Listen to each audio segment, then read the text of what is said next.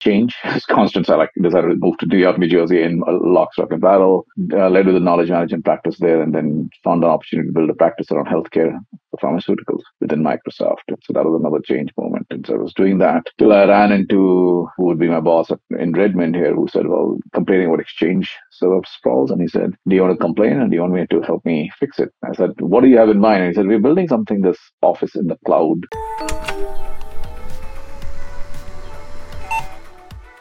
Welcome, everybody. My name is Haresh Singhani. This is Conversations with Haresh. We'll be talking to people of varied backgrounds, covering various topics. I'm very excited to be able to share these with you. The goal is to increase curiosity and empathy amongst all of us to help us grow professionally and personally at all levels. And of course, we also want to make sure that this is fun. So thank you again, and we'll look forward to having you. Welcome to another episode of our podcast. Today we're speaking with Dharmesh Singh. He's the co-founder and CEO of a company called Fullcast.io. It's a sales planning and revenue operations platform that rides on top of your CRM systems. In the podcast episode, Dharmesh will initially briefly introduce his own journey from way in the beginning to schooling different corporate gigs at Microsoft, at Salesforce, and then the inspiration to start Fullcast. Will be going into a lot of detail about the platform they're building and marketing right now, Fullcast, including what inspired them, what has been successful, what were some of the lessons and learnings along the way, and also what they're planning to do to continue to survive and thrive in the macroeconomic climate that we have today.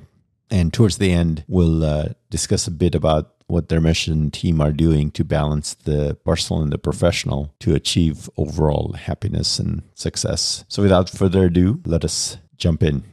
Welcome, Dharmesh. I'm glad you're able to make time for this. This is a kind of a new experiment I was describing to you the other day. You and I, we've been talking probably for the better part of 10 years, I think. And so I wanted to capture some of these conversations for the benefit of perhaps the next generation. I know we're both losing enough hair, or for some entertainment, I suppose. But again, it's awesome to always speak with you, and I'm glad we could make the time for this. Great. I'm looking forward to it as well. It's always good to catch up with you. Yeah, as I mentioned a little bit earlier, we'll chat for whatever length of time we need to make the conversation interesting and useful for the audience and for ourselves. But roughly, we'll start on the business side, and then kind of we'll move over to mirroring, business and personal for overall happiness. Quick introduction. I know you've been an entrepreneur for many, many years, but before that, you were in some large companies, and you probably also traveled down the well-worn path of Indian diaspora, starting out in India and then potentially finishing undergrad. I think in your case, you might have had some moves around India due to dad's work.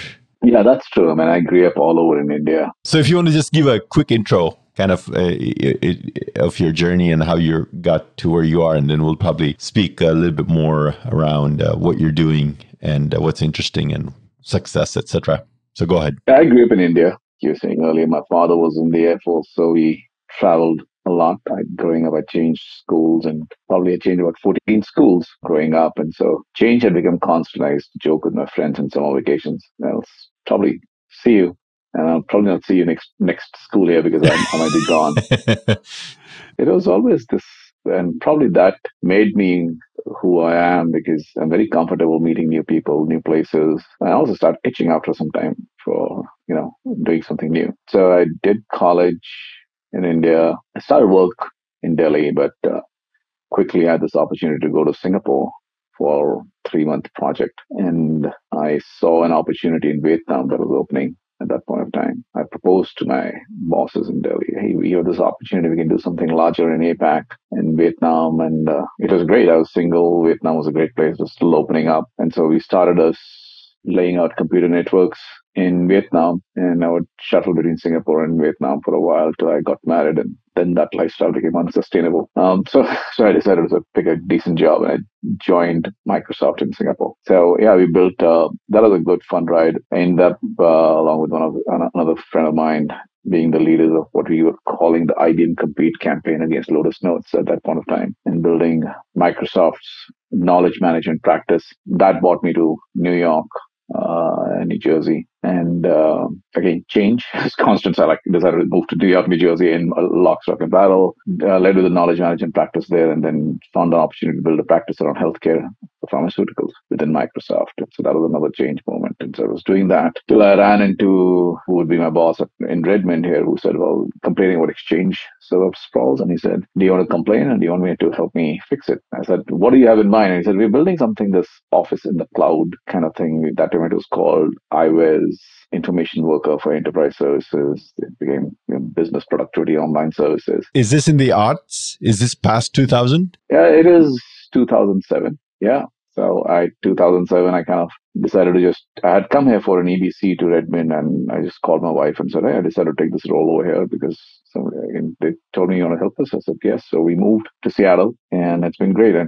did that till 2013 till we mainstreamed Office 365 to Office, and I went to Salesforce, and then very quickly I was having an itch to go do my own thing. So 4 years, as soon as I finished my 4 years at Salesforce, I was out to build Fullcast. Yeah, so maybe we can segue into a little bit about what you're doing, what inspired you to kind of start Fullcast, right? And kind of what the vision was, where you saw the issues and where the opportunity was, and then how, you were able to start aligning the planets and the solutions and the people, resources, et cetera, to try to go after the problem. But was there like a specific trigger, or was this something that was brewing for a while and then you're like, okay, this is the right time? Well, there were definitely always has to have triggered in something. I mean, I always been on the side of building something anyway. So it was always anything, whether it was the knowledge management practice in Singapore, the business in Vietnam, building Office 365. I was always like, hey, let's go build something. When I joined Salesforce, I'd done business planning in Office 365 team and had a few engineering teams. But when I went to Salesforce, we saw the process, and the process was still very Excel driven to do this annual planning cycle. It starts in August.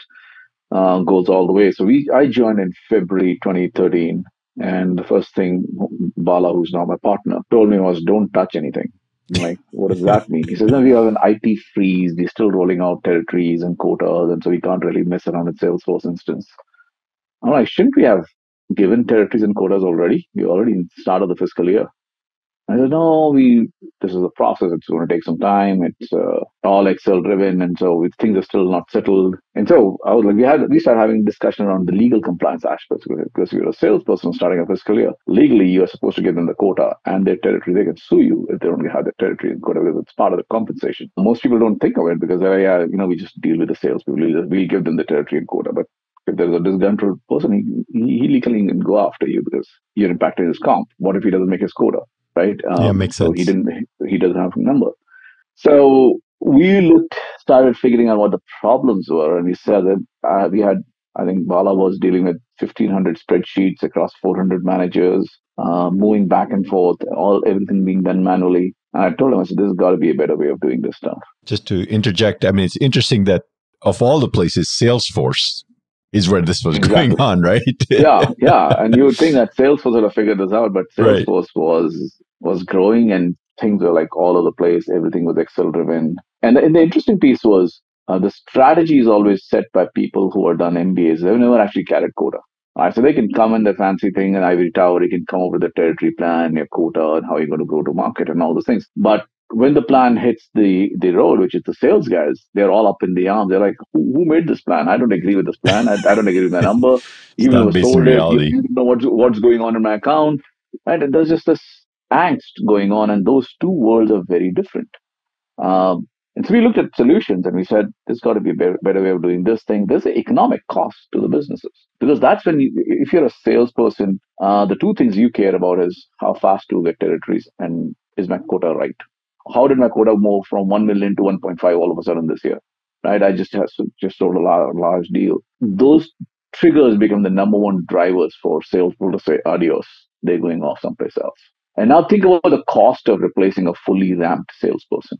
Right, you got to go find a new person. It takes time to find this person, to allow them to ramp up. It's almost $1 million to replace a fully ramped account senior enterprise account executive. Yeah, exactly. If you're selling any 100K deals and all, right, it's a given, right? It takes time. So we looked at options, and there was nothing available. There was a platform called Anaplan, which was extremely cumbersome. We said there's got to be a better way, and by that time, Bala and I were spending some time with each other. kind of knew Bala at Microsoft as well, so that was familiar. Bala's background, is he a techie or a business side? He's an architect. So Bala and my paths they crossed paths, right? He was an architect on the Office 365 Got it. team. Okay. He went into Salesforce and started running the sales strategy side of the house. So we had crossed over. So we both had good mix of understanding of the business. I said, "Oh, this has got to be better way of doing this." And then I started noodling something in my head and what to do. But the problem was Bala was in San Francisco. I had refused to move to San Francisco. I was in Seattle, and it was important for him to move back. So I told him, I said, "We'll wait. We'll wait till the right time." And when he moved back, that's when we started Fullcast, really to streamline these two worlds. We're really essentially building a platform that doesn't exist, right? So you have the marketing automation platforms like Marketo and Eloqua. You'll have CRM systems, you'll have outreach. But after that, it's just Excel spreadsheets and elbow grease. There is no platform for go-to-market planning that not only allows you to plan, but keep the plan in sync with all the things that are happening in the field because sales is all very dynamic. And when I say sales, I'm talking the go-to-market, right? Which means sales and the customer success team. And if you have a renewals team, people are always changing roles. People get promoted, and all that change needs to be in sync with their plan. Nothing actually gets done, right? So for us, that was what we ended up solving for. So you started in 17, 16? Yeah. 2017 is when we started, and we've been at it, learning everything about what it takes to build a business. Did you or Bala before that time carry a quota ever? I have carried quota, Okay. right? But my quota was up at a very small quota. I've never been a direct salesperson. Okay. Right. Yep. But I've been in consulting and all those things. So I had my own quota, but it was not a sales quota per se. Got it. Okay. Yeah. And so when you were explaining this to your friends and family, when you were embarking on the journey, and partly also for the benefit of our audience, just a quick summary, maybe elevator pitch or a 1 or 2 sentence summary of the offering. So you mentioned the kind of the sales planning problem, right? What is the solution? So the solution is to really build out a platform that allows teams to build a go-to-market plan and keep it in sync with all the changes in the field. So build a platform that allows them to plan and operate the plan together, right? And what we believe is that if teams are able to optimize this exercise, then they can generate at least 2 to 10% additional revenue without doing anything, without hiring new salespeople, without doing anything, just getting more productivity per person. Right. So now think about if you're a $100 million business, and I just told you that, hey, you don't need to hire more people. I'll give you an additional $20 million in ARR with your existing thing, right? And so we solve the problem that is of the status quo. The status quo for most businesses is expensive. Status quo is people reps are complaining about unfair territories, unfair quotas, which means they will leave. Which you have a higher rep attrition in general. You take too long to ramp reps, right? So like if someone takes enterprise sales cycles 9 months, and it's 9 months out of which 4 weeks the person is sitting after he gets hired to get a territory or quota. If I could bring that 4 weeks down to zero, I've given you a month back, which means I've got that 9 month ramp cycle to almost 8 months. Now multiply with the 100 or 200 salespeople that you have, right? And then overall, basically, our goal has been, and what we've seen with the platform is we've reduced the cost of sales, we increase attainment rate. Average industry attainment rate is 52%. Our customers are getting about 60%, which means you literally have to hire less people to do the same thing. And then most importantly, just driving the alignment as across the sales and customer success and renewals. I see. And in terms of the applicability around segments or domains or customer size, etc., what's the sweet spot client segment you're going after? For us, customers that are about 100 sales reps or higher, or another way to think about it is 100 million in ARR or higher, that makes sense for something like us. And we've got some customers who are much smaller, but I feel when the smaller place, they have less complexity. Like if you have a 20 sales rep team, you have a large enough market that the sensitivity around what my territory or my quota is very less. And the VP of sales can in his head say, hey, here's how I'm dividing the country, go figure it out. It's when the pie is the same and you're hiring more sales, well, then the sensitivity is higher. Like, hey, I started at 50 reps. You told me my OTE is going to be 250, and you gave me a territory. And now I see you hired another 50 more people, and you're giving them the territories, which you're recarving from my patch. So how does that impact my number? Like, will I make my number? Why did you take those accounts, right? So it gets more sensitive. For us, the scale part is important. We don't care about domain sales. Everybody does sales. In fact, we're starting in tech, but for us, insurance, finance, retail, those are large sales orgs. When you started this effort, now it's been like 7 years or so. But initially, in the first 1 or 2 years, etc., when you were starting, what were some of the biggest gotchas or kind of surprises, right? And whether it was on the product side, client side, resourcing teams, funding, etc. Maybe you have some in every one of those. Oh, there's surprises all along. Like, so, for example, I was told before joining and starting a company, you should get a letter of intent signed from people to show that people are interested in this problem. And there is a problem, and it's not a problem that just exists in my head. So we did that. We put together a couple of letter of intent. It means nothing. We realized we took those letter of intents and we said, let's go solve the problem, right? We will build it. And 6 months later, when we came back, the person said, "Oh, I don't feel the problem anymore. It's Wow. done."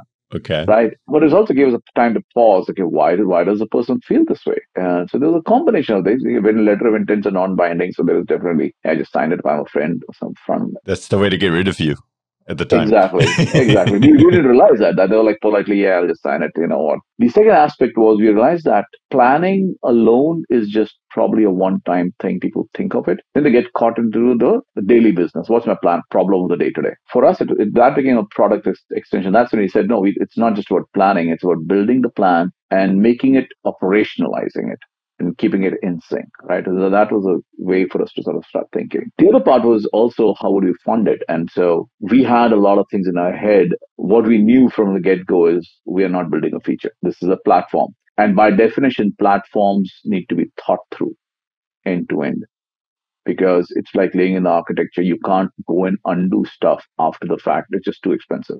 Of course, yeah. With the letter of intent exercise had also told us that don't build anything that people are not going to put money on. So we were like, okay, we use services as a way to filter what people want to pay for. We ran our offering mostly as a services offer, not a product offer.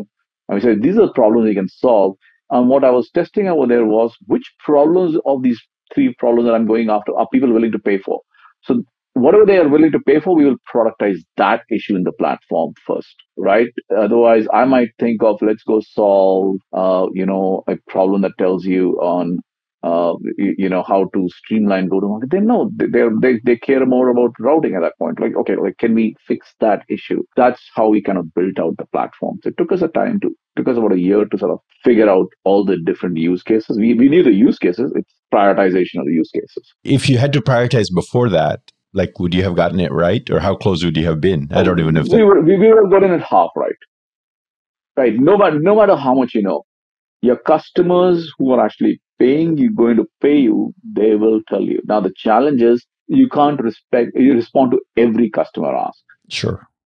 Because that's when you started creating bespoke systems that don't scale and you need a large services company. If you want a platform, create a platform, then you have to sort of take the lowest common denominator and still have a viable product and build it out, right?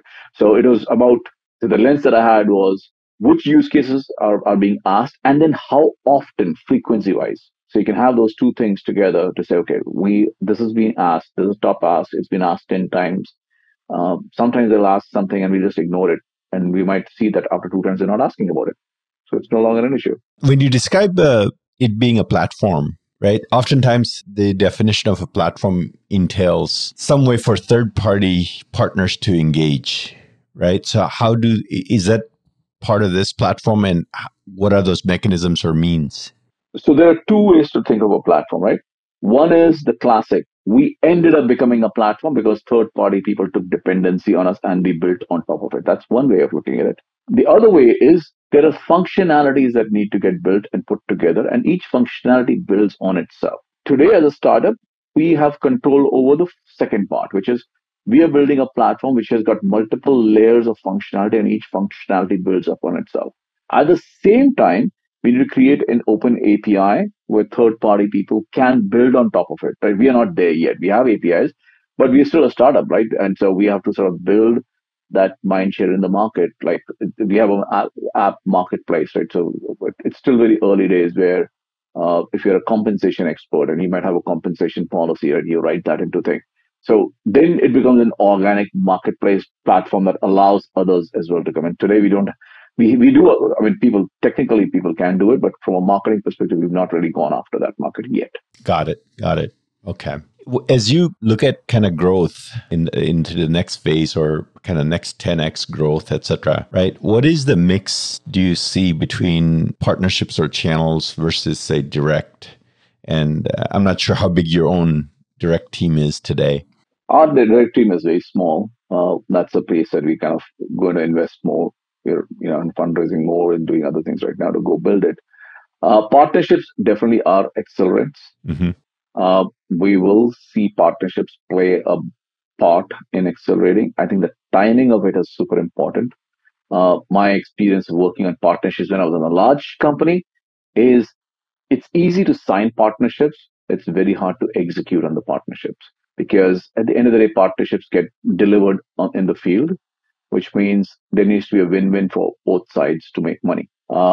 Right? In our case, because we built a platform that's no code, one aspect is what's the value for an SI? There are sales strategy partners Mm-hmm. whom we were looking to work with. For them, the value is we can help them scale. So if you're an individual sales strategy person who could probably just, because you're doing all this stuff manually, you can support only one customer. Well, if you have full cash, you can support 10 customers, right? And so definitely the sales strategy as marketplace development, those are plays, but still very early days. That's the way I think about it is always a push and a pull, right? And I'm actually seeing some of that part. Like we've got some other platform companies or tool companies reaching out to us for partnerships because our customers are asking them to work with us. They are telling us, hey, we get all this data from Fullcast. You guys should figure out a way to work with them and get the data into your system so that you can do all these things. And so what are the kind of the categories of these players? Compensation management. So compensation calculation engines, financial pieces, budgeting applications, sales enablement tools. Enablement needs data, who's ramped, who's ramping, and where they are in the ramp profile. We have that data. So there are a bunch of other players, right? Like we'll be working with some HR systems so that we can pass through API. So there is the API play, and there is definitely the just SI sales strategy partnership. Okay. Okay. Shifting gears a little bit in terms of kind of what's happening currently, right, in the macroeconomic climate. So obviously, geopolitically, Ukraine's happened going on a year and a quarter. The post-pandemic hangover on the finance interest rate side is hitting us, right? Then on the tech front, ML, AI, conversational, whatever, pick your favorite Bard, Chat GPT, all those things are out there and they're taking up a lot of mind share, probably rightfully, as far as, people figuring out what do these things actually mean for my business, for my teams, my suppliers, customers, even competitors, etc. But taking one thing at a time with regards to, say, economic conditions, right? So raising money is harder than it was 18 months ago. Borrowing money is harder than it was 18 months ago. It's certainly more expensive than it was 18 months ago. Certain types of customers are harder to sign up than they were 18 months ago. Maybe on the hiring front, it's easier to hire people, certain kinds of people than they were 18 months ago. But, some of those people are still hard to find and hire. So when you look out as you're kind of tackling the highest priority challenges of the business, given the current conditions in the macro economy, what are you aiming for? What are the challenges you're targeting to solve? And what are your new tactics or current tactics to go after? I'm not sure if you're, potentially looking at fundraising, but of course, every business is looking at growth and potentially, adding headcount or debt financing, etc. Fundraising definitely is a priority. The way I think about it is there is stuff that is out of our control. There's stuff that's in our control. Out of our control, I don't really get it. So like Ukraine and all this interest rates. Yeah, I read it. I'm looking at it. I'm like, what can we do about it? Nothing. So we have to deal with it. What we have under our control is continued customer acquisition. Even from a fundraising perspective, I can spend a lot of time doing fundraising. But reality is the best proof is getting customers. Keep getting your customers, keep your customers happy, keep them renewed. And I think fundraising will become easier in that case. And so that's our lens as a team is like, let's just focus on the customers. Try to close deals. Now, yes, on the customer side, they're also feeling these pressures. So every customer will tell you they don't have budget or budgets are locked or budgets are tight. And that's a piece that we got to sort of work with them, right? Do we change terms? Do we get, how do we agree on terms? And they go like, what are the gives and gets? Every customer is unique. That's part of the enterprise sales. But the focus there is, even before you do the gives and gets, is really establishing value with them. What can we do that will drive value? And if the value is established, and then we look at other aspects. The goal for us is, we know what we know. We know deal cycles will get a little longer. People need to get creative with closing the deals. Those two are under our control, and we said we got to work on it. Other than that, I think it's more on our message and how does our message resonate in this environment, which that's what so far it is, because when the going was good, people would just hire more people. Now, right now, when the going times are hard, you can't hire more people. And so you have to look at automation as a way to sort of bridge the gap. It's working to our advantage. But now, even for that automation, you got to find budget. The name of our sales team, that's what we got to do. So it sounds like, in summary, focusing on the fundamentals, right? I had an opportunity to work with a CEO who grew up, in pre-VC times, right? Probably his heyday would have been, 50 years ago. At that time, his name was Al Higgins, and he actually also happened to be the chairman of F5 Networks for a chunk of time, over 10 years. He's like, fundamentals never change. Market conditions, macro conditions keep changing. But the best way to finance your company is customer dollars. Customer dollars, as long as you focus on the customers, things will be fine. And you have to acknowledge with the customers as well that even our customers with the best interest, they might want to do something, they don't have budget. So we got to figure out a way to work with them and get it over that hump, because it's an interest, their interest and our interest. But focus on the customers. I have known, even during the heydays, right, when 2021, 2020, I had some friends who were running companies where they raised a lot of money, but they're so busy raising money, they never got a product out the door. Because that's all they were doing. They were raising money. And then the branding and the hiring, but the product never got built, and they had to shut it down. They're all working back in large companies. No matter, but I think they listen, learned. And I'm like, for us, from day zero, I always used to tell my team, you have two choices. Venture money is like bad, it's bad, I don't know, but it's like cocaine. You get an instant high, or you can get in mother's milk, which is going to be slow, but like, let's focus on customers. And that's been generally how our team is. And I'm thankful that my entire team buys into that vision. I see. Makes sense. Wow. And are you able to give us an idea about the makeup of the team, geography, maybe the seniority levels, disciplines, etc.? Yeah, standard. We got engineering, customer success, support, sales, marketing. We dispersed between Boston, San Francisco, Seattle, India. Seniority wise, I mean, I would say there are few junior people who come out maybe 3-4 years working experience, all the way to people who worked for the last 20 years. So we got different strengths.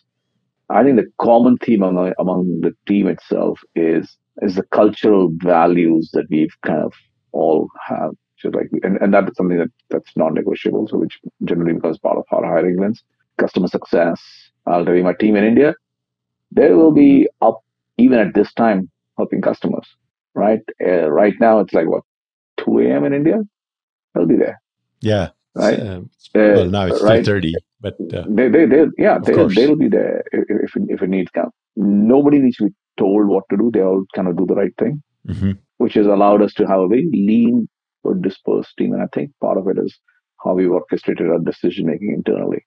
Let's focus on the values, and those values drive the decision making. Generally, as long as you stay true to those values. When you're courting candidates or employees to be, yeah, right. I mean, I can almost speculate what the value proposition would be, but transparent culture, worthwhile mission, right? Focusing on the fundamentals, not going after cocaine. Yeah. We are like, for us, it is like people who trust is a super important thing. Very transparent. I think we had an oddball interview culture. We still think we can get away with it. I'm not sure how long, but we would ask people to spend time with us, and we would just say, spend a day with us, right? Feel free to talk to anybody in the company, and anybody in the company can talk to you as well. So yeah, I might have 3 people on the interview panel, but if you're talking to other people, somebody else wants to talk to you, feel free. Because the idea here is that if you're going to spend 8, 10 hours, 12 hours working with us, you better enjoy your job, which means you need to know everything. It also, I think, in my mind, when you speak to multiple people about the vision and the mission, and you hear different things, that's a red flag. I encourage people to go talk to different people how what they think of the company. Why are they here? Uh, I think we've got great tenure on the team, and I think a large part of it is it's been a self-selecting crowd. I see. I see. So we have a little bit more time left. And as I was mentioning in the beginning, kind of shifting towards a little bit of personal or holistic happiness, if you will. Right. So obviously, I've been through multiple startups, and those of us that have been through startups, they're fairly consuming beasts. Right. So it definitely has to be a labor of love. The financial and rewards come in kind of lumps and in unpredictable intervals sometimes. And so, kind of how have you balanced your life, yourself, your family, your health, and how does potentially the start of life enhance your overall life, and then vice versa, right? And I understand, you've got daughters who are, I think they're grown-ups now, if I remember right. So you don't have any young ones now, but at some point they would have been younger, right? And maybe a little bit more dependent on some logistical support, et cetera. And so I think you get the idea. So kind of how has the balance worked out for you? Yeah, no, I agree. Startups are a lifestyle choice. It's a lifestyle choice. It doesn't just impact you; it impacts everybody around you. I would not be able to do this without my family. In fact, my daughters were the motivation for me to do this. When I remember my wife was out of the house. I was debating should I not. Both my girls, they were still in school, just in high school, yeah. And they told me, Dad, you got to follow your dreams just like you tell us. And I looked at that night and I said, okay, well, I can't keep telling them to go, yeah, you girls, you're growing, you can do whatever you want, follow your dreams, but I'm afraid. I It's can a, smoke. You don't smoke. yeah. So next morning we had the conversation, and they have been very supportive of it. Like sometimes my wife would get, anxious, startup life. My daughter will say, Mom, just leave him alone. But it also tells you learn a lot about yourself. I used to mentor companies Hmm. before I started my startup. And then you realize the difference. It's like at that point of time, it's like I will teach you swimming because I have read the book Of course. versus I have actually swum. Yep. And that's been always interesting. Is now that even I did sales and strategy and all, when you're in it yourself, it's very different. It's been it's a learning exercise for myself. I think I've grown and become a different person. It's also been an exercise in me in cutting out what was not necessary out of my life. I think even in my social circles and stuff, I've intentionally chosen to cut things that would distract, that I would consider a distraction at this stage in what I want to do. Choose to spend more time with my team. My partner is one of my best friends. Unlike most people who say, founder conflicts, I share everything. We share it, both of us. I wouldn't say it's one way. We both share everything. We share as a lot with our team as well, right? And I think both sometimes I've our up days and down days, and we talk to our team. Hey, it's a startup. It's a marathon. Get candid about, hey, today I'm just going to take the day off. I just feel like I'm hitting the wall. Yep. It's okay. Sure. It's Sure. okay to say that, Hmm. right? I'll be surprised if you're not hitting the wall some days. And it's important to create that environment within the company for people to say that and say, you know what, I know, just take the day off, whatever you need to do. So I think, yeah, overall, without family, I could do better on my health. That's just on me. I'm lazy. I find another email and I go with the complaint that my team has is Dharmesh. We text you at 3 a.m., you're there, 2 a.m., you're there, like you're always there. And it's part of it. I need to learn to disengage, right? I think Bala does a much better job than I do. Uh, But he's taking some great trips. He's gone to the Amazon, to Alaska. He's gone to some other cool places. And I take a look at his pictures. I'm like, dude, it's a cool stuff. You've been able to disconnect. I can't, and that's probably I need to sort of get better at it. Yeah, one of the things that I've heard other friends and fellow entrepreneurs, and sometimes people who are leading consequential efforts in large companies and not necessarily leading the entrepreneurial journey, one of the things they've mentioned with regards to this particular topic, especially focusing on your health and kind of your core self, is that, and I'm not saying you're implying this, but it can be a false dichotomy that one takes away from the other. Yeah, it does. They're all linked, and I think I've always been spiritual, but since I went to the startup path, I've actually become more spiritual, I would say. Okay. It's a part of me where there are, it might not sound rational coming from a person who's like, I'm extremely pragmatic, but I always believe that there's a higher force at work. And as long as I do and we do the right things will happen. Sure. Right. So I think meditation has become a part of my life that I enjoy. But yes, I definitely do believe that a lot of things that someone might say, hey, we did it, it happened. Nothing is coincidence. There's always something that happens with design. So maybe you're doing more than you might admit to yourself as far as taking care of yourself. Yeah, I do. I mean, for me, that part, yeah. Meditating is good. I go for my walks. I do this thing, but I can't. Like, if somebody would say, do I carve an hour or 2 hours just to disconnect and go health or like, take vacations? I probably don't. Right. Yeah, and I find that sometimes the the phase of the family also, like when your kids are in middle school or high school, then there's a natural rhythm. They have certain summers are off, then there's 2 or 3 weeks off at Christmas, and then if you have anything you're thinking about, you kind of have to squeeze it into those. And so in a sense, it forces the office people, which are the parents typically of the family, into certain rhythms, right? And then but once the birds have flown off the nest, kids are gone. Like, my daughters are working now and they're gone. So I find out about a spring break when I take my dog for a walk and I see the sign on the school that says, oh, there's a spring break going on. No wonder things are quiet. Like, I have no idea. And I have to sort of force myself. And I think part of it is also just the environment. We're a small startup. We've not done crazy level of funding. And I'm pretty sure that comes with its own set of challenges. But we've had COVID, we've gone through this war, we've gone through all the economic issues. And I just feel that, just when things are stabilizing, I think I could take a week quickly, something else hits up. And I'm like, okay, got to get back. So hopefully there'll be clear sailing days, but I'm enjoying it. That's one of the things I've really found out is I've got a great set of investors. I love all my investors. They've all additive value. It's more than just pure money. and what is a mix of like angels or individual types versus institutions that are participating so far? Largely it's institutionals. Yeah, I would say we are probably 80 to 90% in institutional. Yeah, we started with a small round with through friends and families, and there were friends who Sure. trusted me. But then the rest after that, it's all institutional. That's actually impressive that they're able to be as active and as valuable as you're saying that they are, because sometimes the individual investors have more, they sometimes may be less disciplined or less demanding in some ways, but the institutional investors, right, they have to run a program, right? And so it's great that even they are able to be supportive and adding value. So I think it's a question of like, I think it comes from a humility perspective.